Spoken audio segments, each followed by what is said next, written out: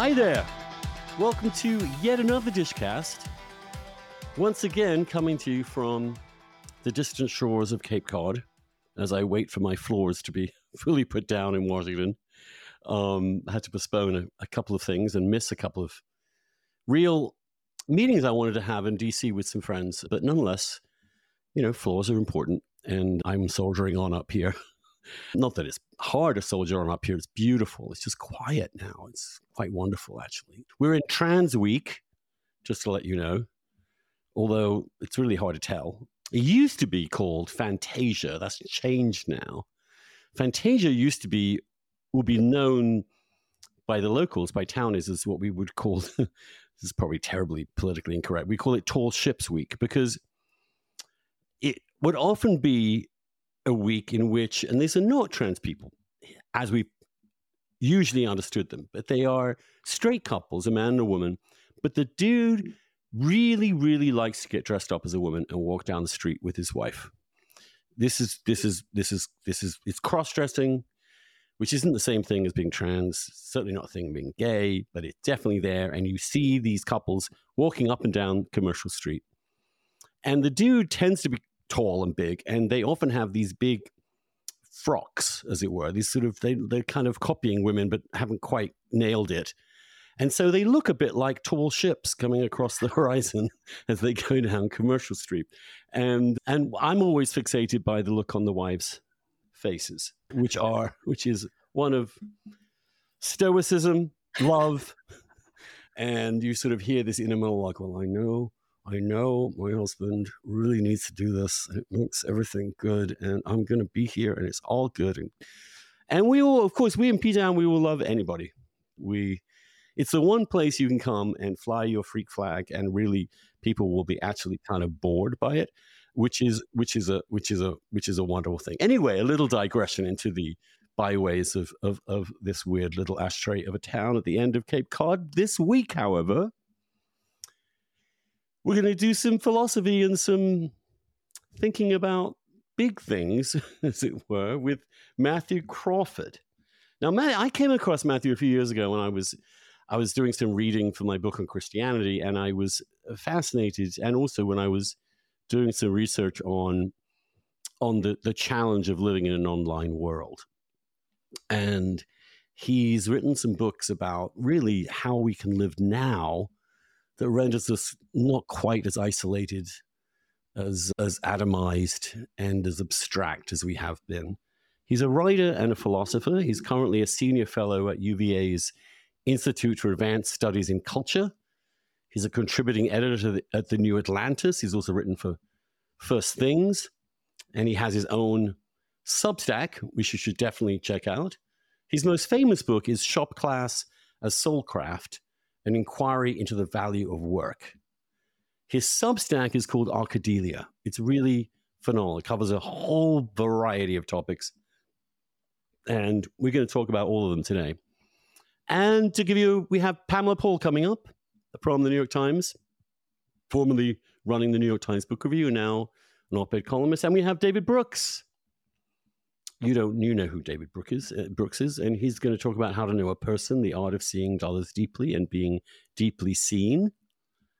And Spencer Clavin, a young, kind of reactionary, interesting character who's written How to Save the West, Ancient Wisdom for Five Modern Crises, and John Judis and Risha Shera, my old friend John B. Judis of the New Republic, old school social democrat, I would call him, called Where Have All the Democrats Gone? A really smart interrogation of what's happened to the Democratic Party. Anyway, we're here today with Matthew. Matthew, thanks so much for agreeing to come on this grueling podcast. I've been looking forward to this, Andrew. Thanks a lot for the invitation. Well, tell me, first of all, because we always start like this, tell me where you were born and grew up. So I was born in Berkeley and spent my early years there. My dad was a physics professor at Cal and a jazz musician. And he got me playing saxophone at an early age. I played in the Malcolm X jazz band. That was my school. Excellent. Your school was Malcolm X school? Yeah. Mm-hmm. Yeah, that I gives you guess in some Berkeley, indication of, of its kind of, essential orientation. yeah. And then I was out of school for about 5 years and finally came back and went to Berkeley High. Why were you out of school for 5 years? So I was living in an ashram. Do you know what that is? Well, yes, I roughly know what it is. I imagine Yeah. it's a community of people meditating together and normally centered around some kind of guru. Yeah, precisely. So yeah, so the guru in this case, his name was Muktananda. He would typically spend about 6 months in a place and pick up and move, sort of evangelizing that way. There was the mothership back in India, so we'd go back there periodically. So it was a life of, it was not like sort of Rajneeshi, people have this image of a kind of loosey-goosey hippie existence. It was almost the opposite of that. It was extremely structured and rigorous. You'd get up at 4:30 in the morning, go to bed about 10, and in the interval, you were either working or chanting. That was the whole day. So it was the recitation of these Sanskrit texts that went on for hours. Men As, and women were quite segregated. Go ahead. so as a kind of form of meditation, the chanting, in a way, it's a way of, is that, am I interpreting that correctly? Sure. There was a sort of meditation proper as well, but it was not nearly as much of the day. So how did you get entangled in this? How old were you when you This left was, Malcolm X and went to the ashram? yeah. So my involvement with it was from about age 9 to 16, and out of Oh, school, I would say from 10 to 15. that's a huge part of your education gone. Yeah. Yeah. No, it was quite formative, I guess. How did you cope when you got back? Well, the reason I left the ashram was precisely because I wanted to go to high school, because I had this image of American high school as this great bacchanal, and I wanted part of that. It was a little disappointing on that front. But so I'm just trying to figure out how at 9 years old did you go? It must have been your parents, right? Yeah, my parents split up. I guess I was about 8 years old, and my mom sort of brought me. My mom was one of these seeker types. Pretty much every iteration of the human potential movement she was involved in, from Esalen to Est. And so this guru was sort of one stop along the way. By far the most substantial stop. So she brought me and my sister along. Yeah. So it was a kind of itinerant life of living with this group of people moving around. I mean, how did you make up for your schoolwork when you went back at 16? There really wasn't anything to make up. Really? I don't think you really learn that much in school. I did a couple of correspondence courses, I think literally like 2 for math. But other than that, I was learning these arcane Sanskrit scriptures and, memorizing all kinds of, Hindu stuff, This which is I guess trained. Hindu rather than Buddhist. Yeah, Okay. Hindu. So I guess that trained my brain, and it was quite rigorous. The content of it is all gone, but I think I acquired the habits and maybe a taste for a scholarly life that way. So you come back to high school, you've had this experience. Is your spiritual life, does it change dramatically or does it disappear, or what happens to your mom? I'm just fill me in here. Yeah. So actually, one of the the great things about the ashram was precisely getting away from my mother. So I lived, in a room. Usually, you'd have, 3 or 4 roommates, and again, sort of men and women were fairly segregated with different forms of work, and so I really had very little to do with my mom from about age 10 onward, which suited me quite well. And I mentioned the work. So when let's say I was just about to turn 14, the group picked up and moved to Miami Beach. This would have been 1979. And they were recruiting for the advanced crew. They'd go ahead and sort of prepare they'd bought a hotel right on the beach to sort of fix up and be our home for a while. And in 1979, Miami Beach is totally depressed, right? It's just nothing like what it is today. So in any case, they recruited me to go with the advanced crew. And what I ended up doing was electrical work. They needed someone small enough that they could get up into the crawl space to lay some conduit. So that's how I started doing electrical work, which ended up serving me well for many years. I sort of did that off and on all through high school and college. You were a part-time electrician? Yeah. Mm-hmm. And that's how you paid your way through college as well? Yeah, it certainly helped. I do it during the summers. You have to understand that. Yeah, so I went to UC Santa Barbara, and I think tuition was $800 per term. And my dad helped me out with it. But yeah, it was just nothing like the expense that people incur today. And what did you study in college? Physics. Oh, I see. So you were becoming interested in how things work. Yeah. Yeah, physics afforded certain intellectual pleasures that were really quite amazing. When you sort of, I remember there was this one class, it was an upper division sequence on electricity and magnetism. And there came this moment, it was like at the end of a week-long series of, math on the blackboard. And in this sort of crescendo moment, I realized that we had just derived Maxwell's equations, which was the fundamental sort of description of how electricity and magnetism are in fact the same phenomena. And the professor had not broadcast ahead of time that this is what we were doing. It's just, it came, the final step on the blackboard was this familiar equation. And we had gotten there by talking about, light.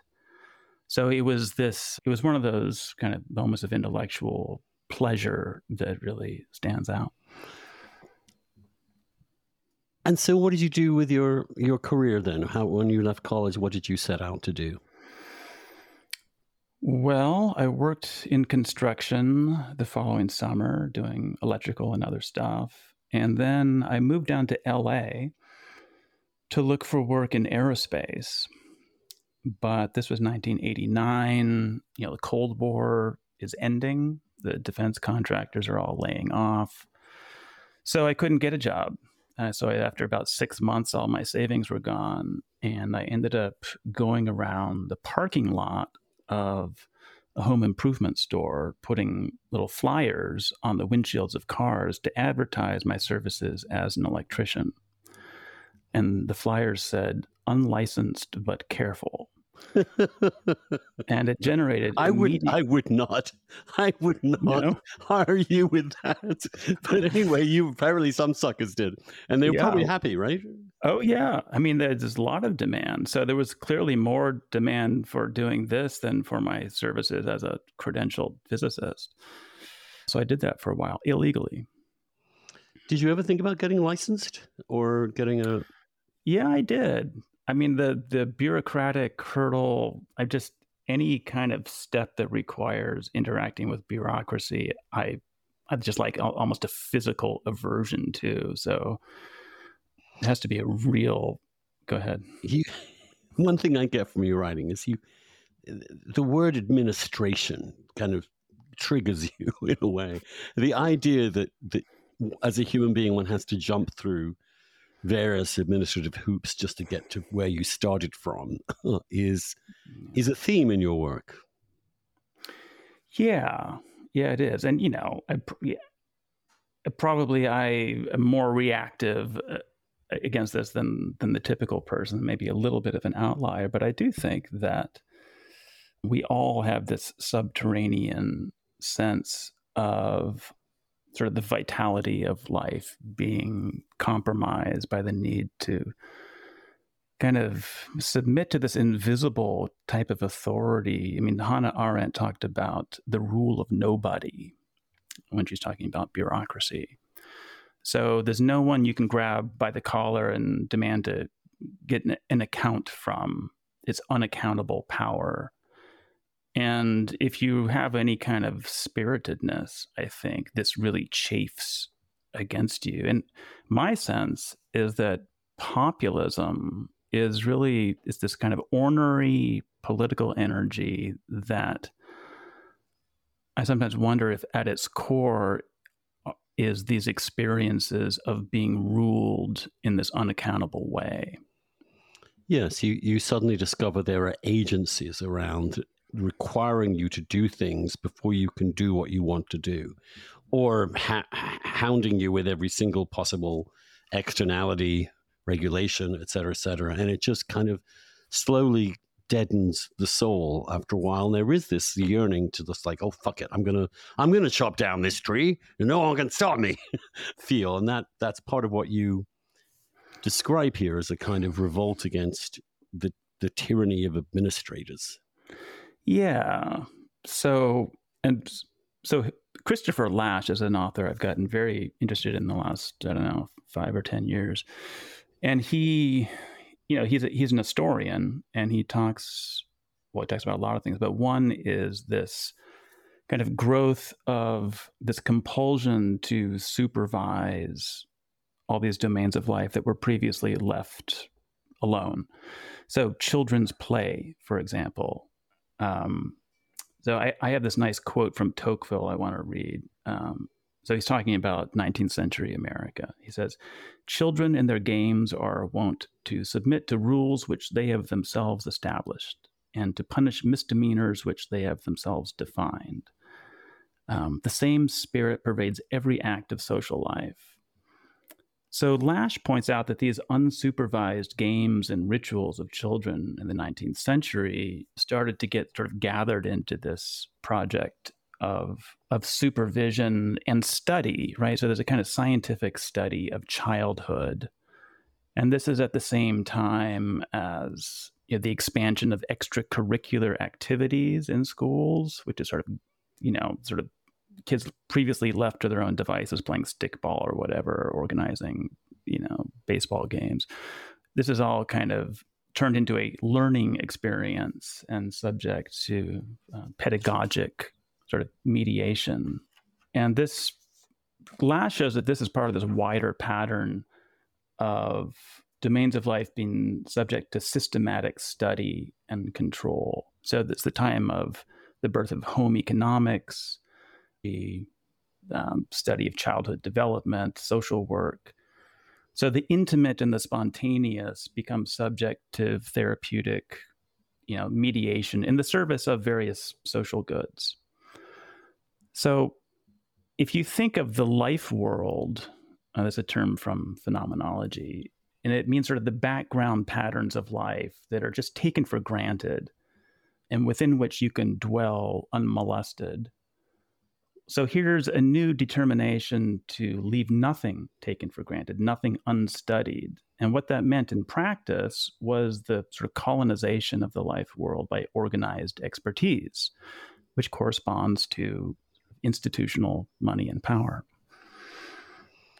The ability of humans to actually live as we have lived overwhelmingly for most of our experience without that kind of micromanagement from above.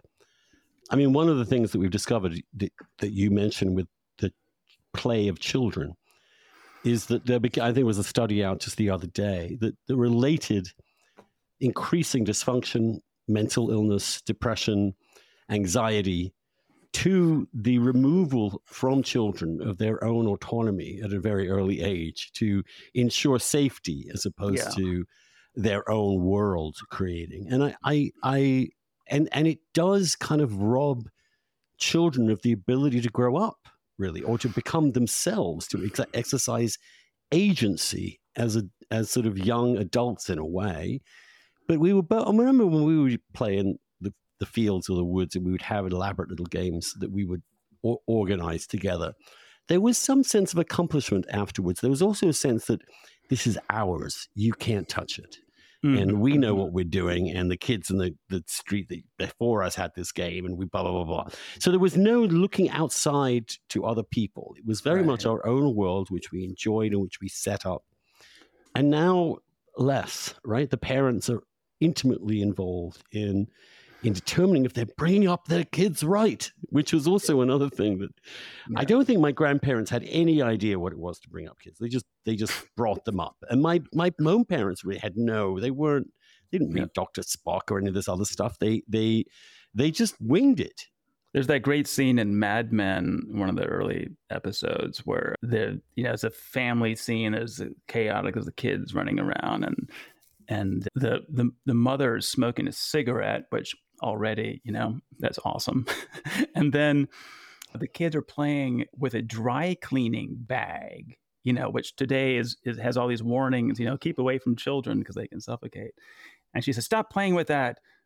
And her concern is that her clothes are going to get wrinkled. Exactly. So there's a kind of... There's also a sense that the kids have to defer to adult desires and wishes and views. At some point, you are not the center of the universe. And I think, so inevitably, we're letting kids know early on that you are the center, that you can decide whatever you want. There's no laws you have to adhere to or submit to. There's no reality you have to defer to. There's no given that you have to adapt yourself to. You can be whoever you want to be. And part of, is that just the sort of origin of some of our dysfunction? I do think we're in a sort of deepening reality crisis, you might call it, where the very sense that there is an external reality that is impervious to your wishes and, to your kind of desire for psychic comfort. We're very uncomfortable with that and sort of do everything we can to hold at bay any kind of confrontation with a reality that compromises our sort of self-affirmations. So, I mean, this shows up in all kinds of ways. And one of them, I think, is this safetyism, which is the environment that kids are brought up in. And one way you make kids safe is by kind of fully subjecting to rational control the world that they live in. And I think one thing that does is it makes your own powers of making sense of the world kind of superfluous or even disqualified because, you're not an expert. It's sort of like living your life with a GPS system. Instead of actually figuring your way around a town and remembering things, and then slowly over a period of time, knowing where to get from here to there, because you were intimately familiar with the place, you get to know the place. This is how human beings lived forever. Now you just you get in your car, you plug in a destination, it tells you, you don't even have to think about where you're going. And is that sort of a denial in some ways of our humanity, or is it just a sane? I mean, one of the obvious objections to what you're saying is, look, we're a complicated society. We want to take care. We don't want to have children dying by suffocating. We don't want them falling into streams and drowning. And we need to organize things. We need to regulate the environment. We need to make sure you don't just put up some monstrous house where you care. I mean, there are lots of reasons why we have to. Now, how would you respond to that? That these things are, I think you'd probably say up to a point, right? After which things get really surreal. Yeah, I mean, all those things are obviously true, but I think we have gotten to a point of, of this weird fetish of control that really slips the bonds of any kind of, realistic calculation of cost and benefit. It becomes a sort of fetish. And, obviously safety is good. I have kids of my own. I'm certainly very concerned with their safety. But what doesn't get articulated is the cost of trying to sort of remove all contingency and hazard from the world. So there's this great thinker named Johan Huizinga, a Dutch historian who sort of an anthropologist, really, who wrote this book called Homo Ludens, so man, the player. So it's an account of play as the basis of civilization. And one thing he says is that the spirit of play is one of enduring tension and uncertainty at the outcome. Something is at stake, and the outcome is not a given. And in light of that, you can see that our kind of spirit of rational control is at odds with the spirit of play, and tends to crowd out those spaces where, you can hurt yourself, and you can also enter into this agonistic sort of rivalry with others that tends to have this quality of being both loving and rivalrous, kind of attack and friendship at once. It's a wonderful thing. Oakeshott has my own philosophical interest as an interesting description in which he compares a regular tennis match with a friendly tennis match. The friendly, you're just hitting it back over the net. In fact, you kind of don't want to defeat your opponent totally because you want to keep the rally going, or you want to just have a good time with him. On the other hand, when you move it to a set of rules in which things really matter and you care about winning, as opposed to this critical distinction. You do care about winning when you're in a game, but essentially you care more about playing than you do about winning.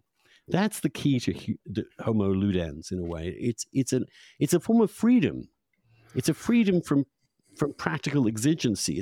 It's a pure freedom, and it's a way in which humans interact with each other on a very equal level, according to kind of mysterious rules in a way, sometimes explicit, sometimes implicit, that teaches us how to be with one another in a free society. In a free society, the play is kind of critical in some ways preparation for being a citizen in a society where everyone's different.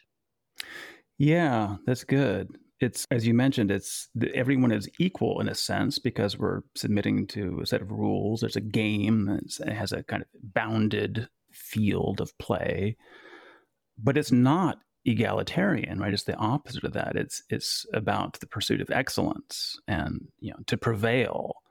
So it has this nice quality of Huizinga says it's the origins of social order really lie with play, precisely because you have to have rules. You play a game knowing that you can play another game afterwards. You could even play it with the same team and come to a different result. The point is, you're not trying to settle this once and for all. Right. The point is, you're entering into a relationship with others that is full of spontaneity, but also is a showcase for some people being better than others.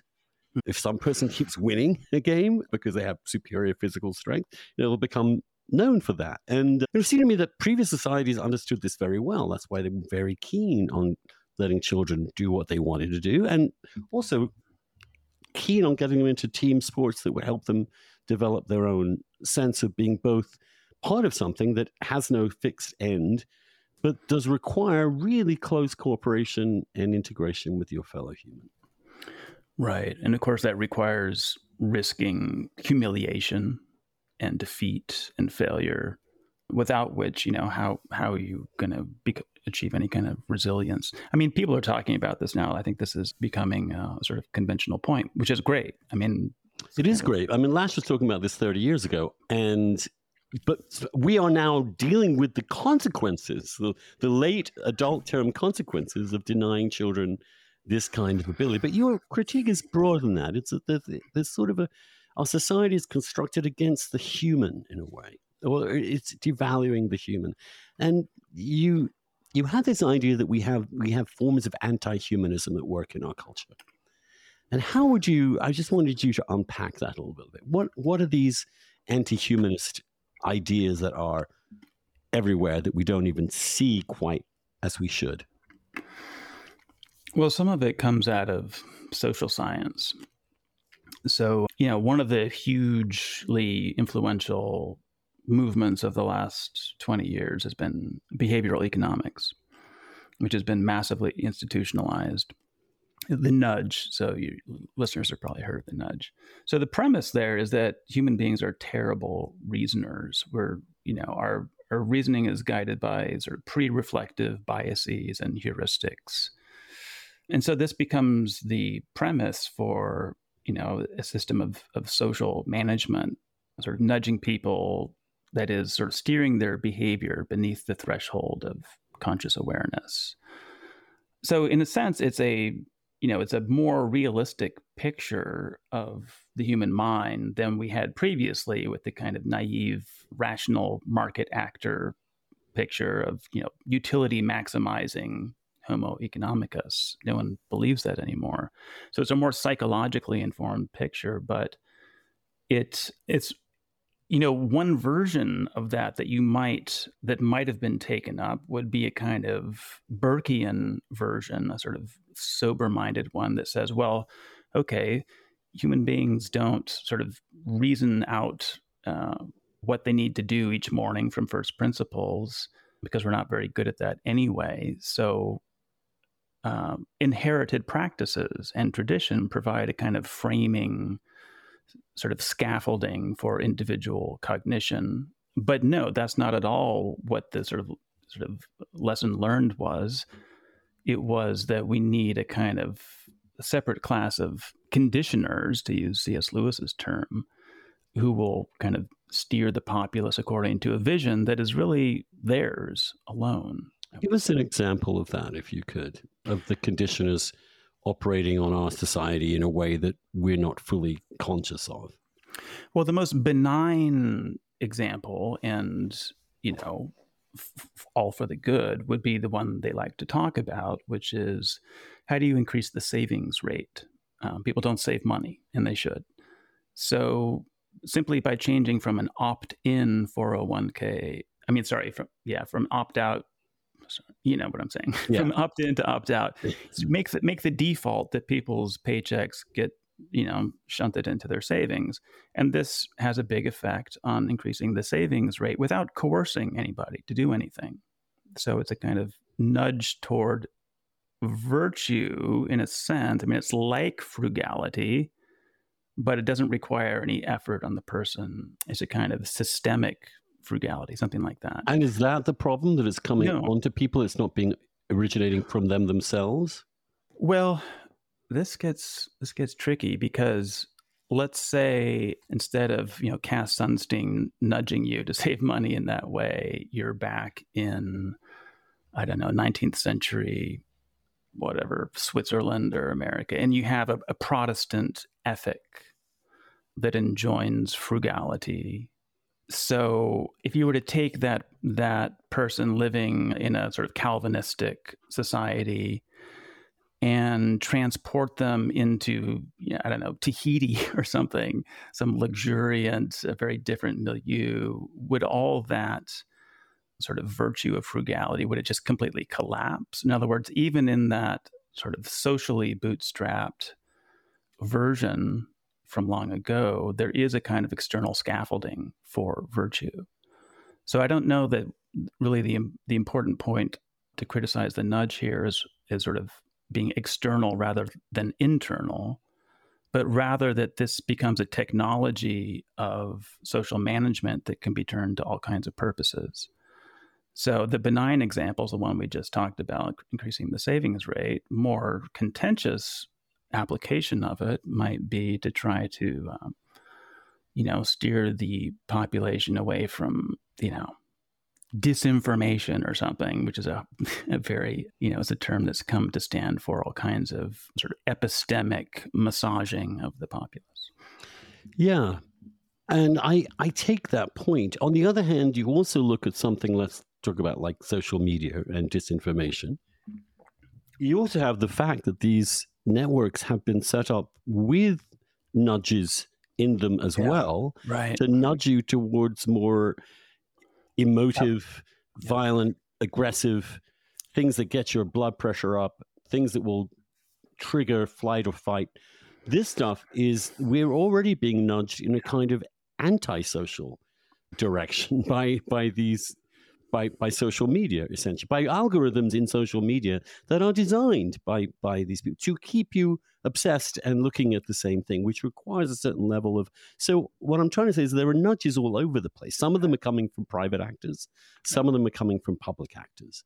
There's this idea that maybe you could have a much freer world and society might be a little naive at this point in time. Maybe we've just moved past that. We can't reconstitute that.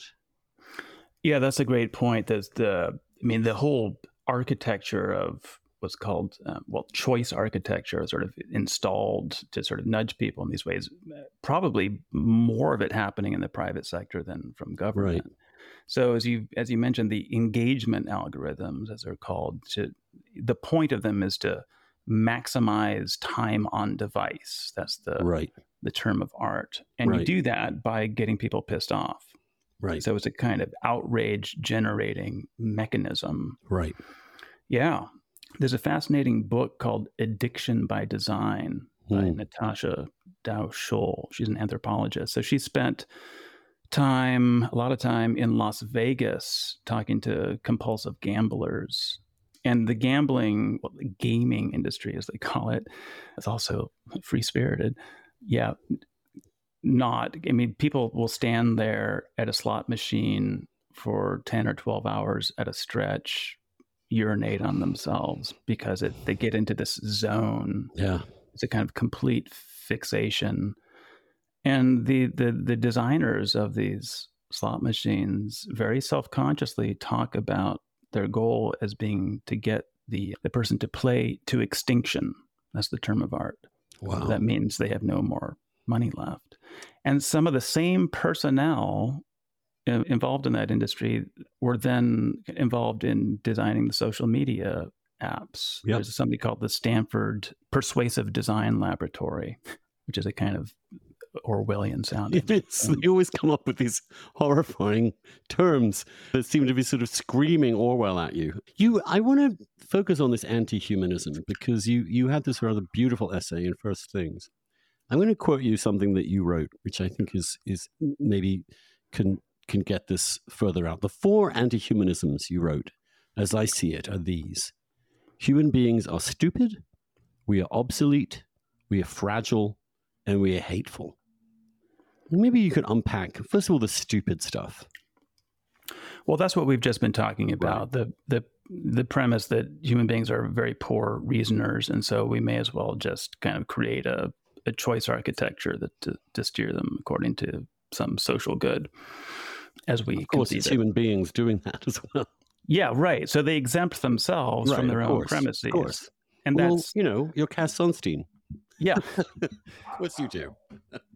And I think that sort of special pleading on behalf of the conditioners is typical, and it's crucial to What about notice. Humans being obsolete? How does our culture? Well, so one example is self-driving cars. So, there's first thing to know is that there is very little consumer demand for this. It's very much a top-down project. And the refrain is human beings are terrible drivers. In fact, we're actually pretty good at driving. And the prospect of driverless cars being able to do as well as human beings is actually quite dim. This is just kind of coming to light in the last 5 years. The engineering challenge of getting driverless cars to share the road with human drivers, that's the big challenge. So in order to sort of make the world more hospitable to driverless cars, you essentially have to make it illegal for humans to drive their own cars. And all of this begins to look like an expensive solution to a non-problem. But there's a kind of, halo of progress and inevitability that's always invoked. This is the way things must go. Because humans, as we have always been, have to be replaced because we are just not good enough at being human. Yeah. So I think that becomes a kind of, well, it's hard to say. This is a genuine question for me, whether this is just a cynical kind of mode of hype to sort of clear away resistance to the program, in this case, giving cities over to driverless cars, or is it a sincerely held kind of anthropology that thinks of human beings as the weak link in the system? And I think I live in Silicon Valley now, and there are people here who genuinely believe that human beings are this kind of like joke that needs to be cleared away. So that there is a real, the whole transhumanist thing, which is huge out here, is kind of the most crystalline version of that. And by that, you mean, let's say someone could be, instead of having a human being, you could have an AI version of a human being that could replicate their thoughts, whatever. They could also be eternal because they obviously don't die. Is that what you're talking about? Well, I'm thinking more of this fantasy that we're going to be able to upload our consciousness to the cloud and escape the limitations of the body and of mortality. The body, I think, in this worldview shows up as this kind of filthy, unfortunate set of limitations on the will. So there's a sort of hankering to escape anything that impinges upon the free will. And this is kind of a cartoon exaggeration of something you can find in Kant. So we could talk about that. Right. But it is this, there is a kind of distrust of the body insofar as it is telling you to do things, and it's controlling your mind in some ways because it is something you can't live outside of. But you see this, I mean, you definitely see this in some ways in this trans debate where the notion that you can, and again, this is what they actually have in the kiddie books they give to kindergartners now. They say, you can be a boy or a girl or both or neither or something else entirely. You're telling that to 4, 5, 6-year-olds. And that's an extraordinary statement to tell children, that they can just recreate their bodies, recreate their mind, do whatever they feel like, according to some innate sense of who they are, as opposed to, which they then have to imagine or come up with. Most people, 4-year-olds, haven't thought about that so much. But that's an incredible, in some ways, burden to put on children. It's also a deeply misleading one. I mean, you see this in some ways with, like, for example, just in the mildest form, you have cosmetic surgery, which is designed to change everybody's face. You then have, a whole variety of body changing aspects, steroids, slimming devices, Wegovy, you name it. We are creating our bodies as the perfect body we want, essentially. We're told that too. We're not told to love what we have, really, or to make the best of it. Yeah. Or am I that all sounds right to me. I want to pick up on one thing you said, which is the burden this places on kids of having to, the most fundamental thing here is presented to them as unsettled, right? Which means that you have to, to make this existential choice or decision as a kid, which seems hugely anxiety provoking. The way, sort of the natural course of things, you grow up in a family, hopefully you have both a mother and a father.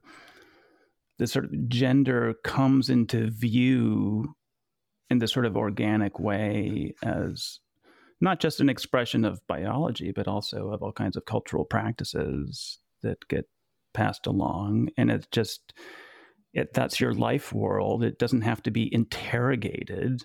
A lot of this business with gender is like there's this compulsion to trouble gender, to use the title of Judith Butler's book. It's almost like modern art, right? The point is to make us uncomfortable and unsettled. Well, that's a deeply fucked up thing to do to kids, I think. Yeah, so that's what they mean by queering things, is that you render any settled idea of what is to be suspect and to be interrogatable, as it were. And in fact, that's the key thing. But there is this, sorry, go on, you were saying. Well, yeah. And so, right, when you make everything sort of interrogatable and sort of contingent in that way, what does that do? It opens it to manipulation, right? With propaganda. The idea of nature has always been a radical idea because it's the opposite of convention. So going back to the ancient Greeks, who discovered the idea of nature. Hi there. And it had this is not the end of this podcast. In fact, we're only just getting going. If you're a paid subscriber and are hearing this, it means you haven't yet signed up for the full new package to get our podcast in full. No extra charge. just go to andrewsullivan.substack.com/listen, LISTEN, and make sure your podcast is up to date with the Dishcast. You'll be able to add it to your Dishcast feed and never have hear this message again and go back to exactly what you've been doing for the last 2 years. And I'd like to thank you too for contributing for so long. If you're hearing this message and you haven't yet subscribed and want to listen to the rest of the podcast, then just subscribe. It's very easy. andrewsullivan.substack.com is $50 a year. Great value for money. And you also get with that the entire weekly dish every Friday. Not just my weekly column, but also all the comments and dissents on that column. You also have a full discussion of the previous week's Dishcast. So all those questions you had in your mind can be answered, or you can hear and read readers debating what we talked about, sometimes calling me to account. andrewsullivan.substack.com. Subscribe and get the whole thing. Join the debate. Join the fun. Subscribe.